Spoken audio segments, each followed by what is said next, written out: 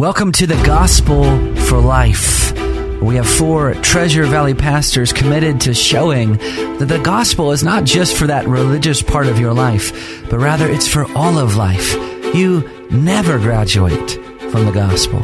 I'm Josh Bales, pastor of the Well Church, here with Russell Herman, pastor at Cloverdale United Reformed Church, Phil Moran, pastor at Christ Presbyterian Church, and Jonathan Van Hoogen, pastor at Dayspring United Reformed Church. Now, if you'd like to find out more about us or catch past broadcasts or get information about our annual conference, you can find us at reformationboise.com.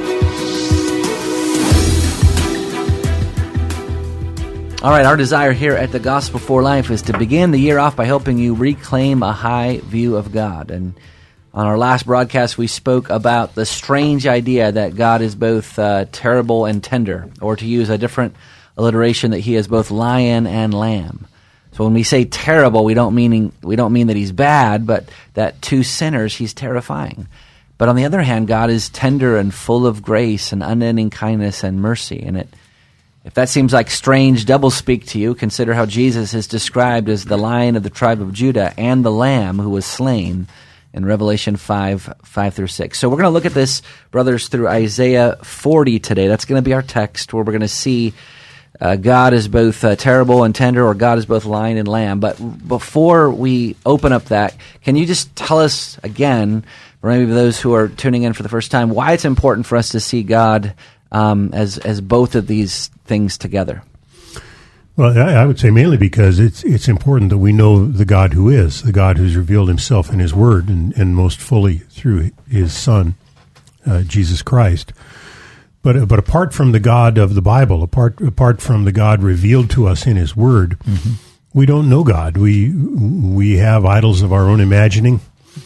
We have popular images that we've gotten from movies, from Morgan Freeman and George Burns. That's not God. The God we dream up is a phony. Look to the Word, and we all. What we need is the God who is. What we need is the real God who has acted decisively to be our saving God through Jesus, his Son. And apart from that, we don't know him. Right. There are theological terms about God. He's transcendent. He's high above us. He's totally other. And then also that he's immanent, that he's drawn near. He said, I'll be your God and you will be my people. And so we need to have both this transcendent majesty of God in our mind, but we also need to have his fatherly care in our mind too, as he draws near to us, as he comforts us, as he says, I'll be your God. We're going to be his people. So both those things are important for us to see so that we can approach this holy God. I think we also have to understand that as image bearers of God, we also have some of these same characteristics, not all of God's attributes, but some of God's attributes. But maybe the major difference between us and God is not just the degree, but also our inability to hold things together at the same time. So we tend to be terrible and terrifying, and that. Or we're tender and loving and gracious and kind, and just that. We have trouble bringing them together at the same time and being both together. God is all of who he is all the time in all of its fullness. And I think that's the hardest thing to wrap your mind around, that this God of all power is also a God of all tenderness and grace and mercy and love. That the God of all wisdom and knowledge and insight is also a God that is righteous and just, and also all of these other things all the time, all in all of its fullness. And that is so hard to wrap the mind around. Yeah. And so we see a dichotomy where this is just God. And Isaiah 40, where we're getting to in a little bit, it begins with those familiar words that we know as far as comfort me, my people. But it launches into this section that describes God, and right before it does it, it says, "Behold your God." Yeah, and it has all of this diversity of who God is. All of it's God all the time, and that's going to be the difficulty of trying to talk about this, because we slice it out. I think Jonathan used the example of being a botanist that takes just one leaf of a plant. Yeah. God is not just the whole plant; He's everything, and so it's hard. Yeah. Well, let's go around the table then real quick. To my left, I have Pastor Phil Moran from Christ Presbyterian Church. Hey, good afternoon. Good to be here. Where can people go to find out about you guys? Our website is christpressboise.org. Come on and you can check out some of my writings there and find out what's going on at our church. And then to my other left, my other brother Daryl, Pastor Jonathan Van Hugen from Dayspring Reformed Church. Yeah. Well, it's good to be here. And you can learn about Dayspring by going to dayspringboise.com, or also have a Facebook page, Dayspring Reformed Church. And then to my third left, I have Pastor Russ Herman from Cloverdale Reformed Church. How you doing? Good. I'm shaking my head at him. That's what I'm doing. Our website is cloverdaleurc.org.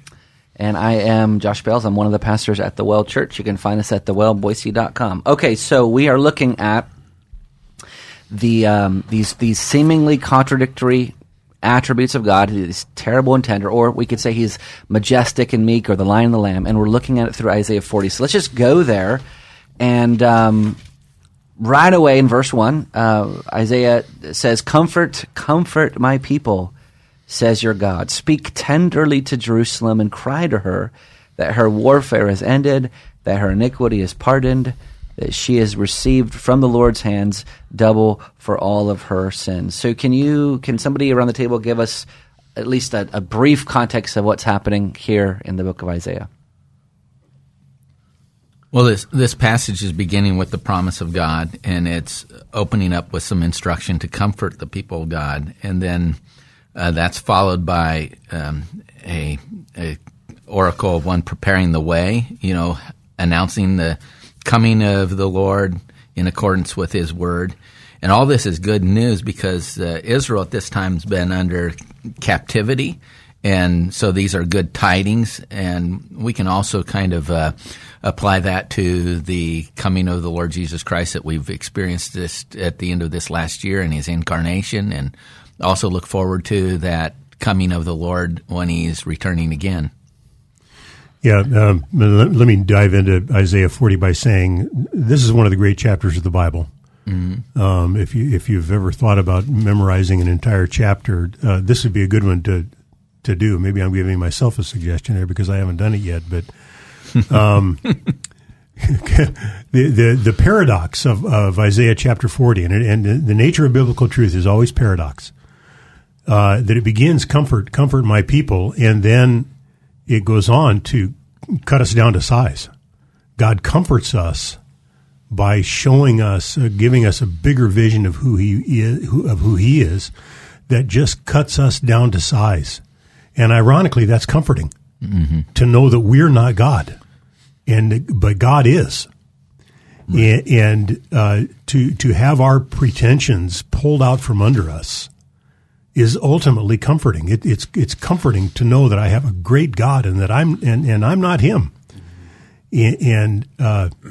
So in a way, I like to call Isaiah 40 pruning scripture. It prunes us. It cuts us down to size. Right. In verses 12 through 17, you have the omnipotence of God laid out, and our comfort is based on His all-powerful, this all-powerful God, and His incomparable nature that we find in verses 18 through 26. And so in that way, we're instructed not to mistrust Him, but to renew our faith in Him and wait for the promises that He gives. If you just put it in its context in the book, what you have is one of the great kings of Judah here in Hezekiah. Right. Other than David, probably no one equals him. Godly king, right. Great reforms that had happened. It's through him that God is going to work as the Assyrians are at the door, but he's a faulty man, and Isaiah 39 shows us the weakness of Hezekiah. Right. That there's not enough strength, even in a great king, to be the one in which you need to place your hope. And really what Isaiah is doing is saying there's going to come a day when this dynasty, this people, this kingship is going to falter and fall, and you're going to go into captivity. And these are words that they're going to have as they go into captivity to say, remember who God is. You've been captured by the Babylonians. You're in captivity, but the nations are like a drop, is what he's going to say, in a bucket. I love the imagery that they're counted as dust on the scales. Think if you went into a grocery store and you were buying some grapes, and right before the person that was helping you put the grapes on the scale, you were saying, no, I'm sorry. Can you dust that off real quick? I don't want to pay for the dust on the scales. Can you imagine the look that the person's going to give you? Yeah. And God's saying, that's what Babylon is like. This great country that has overtaken you, it's just like the dust on the scales. Yeah. But he does it so masterfully in a way where he doesn't then exalt the people that he's saving. No. Because he says in verse 6, still in the context of comfort my people, a voice says, cry. And I said, what shall I cry? This is what you shall cry. All flesh is grass, and all its beauty is like the flower of the field. The grass withers, the flower fades when the breath of the Lord blows on it. Surely the people are grass.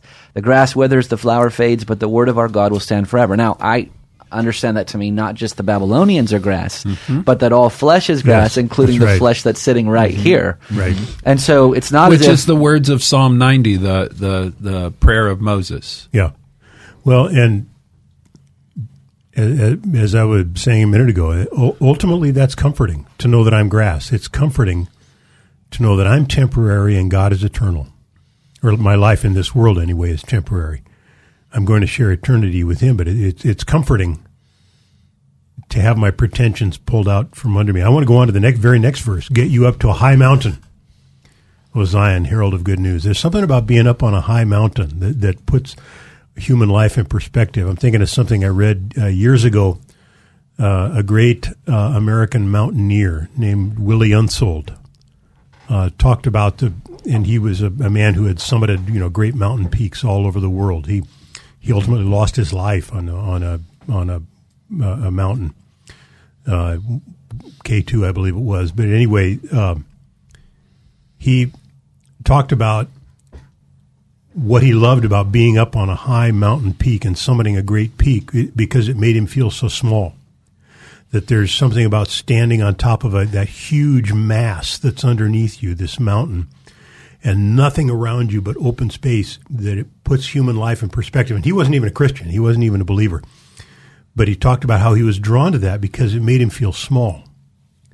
Get you up to a high mountain, O Zion, herald of good news, that you'll get a new perspective on God from that place where you recognize how small you are. This is why I enjoy spending time with Phil, because I learned things that I didn't know. I didn't know that you could use the word summited as a verb. Well, and that's just how the rest of the chapter goes, doesn't it? I mean, you see God's tenderness in verse 11. He will tend his flock like a shepherd. Yeah, and just before that, you see his power in verse 10. Behold, the Lord comes with might in his right, and his arm rules for him. So then he goes right to from power to tenderness. And then he goes back to power again in verse 12. I've measured the waters with my hand. I've measured the heavens span with simply walking it off. Obviously, imagery. But then, like the span of your hand, like mine is 9 inches. I think mine's like 3. Yeah.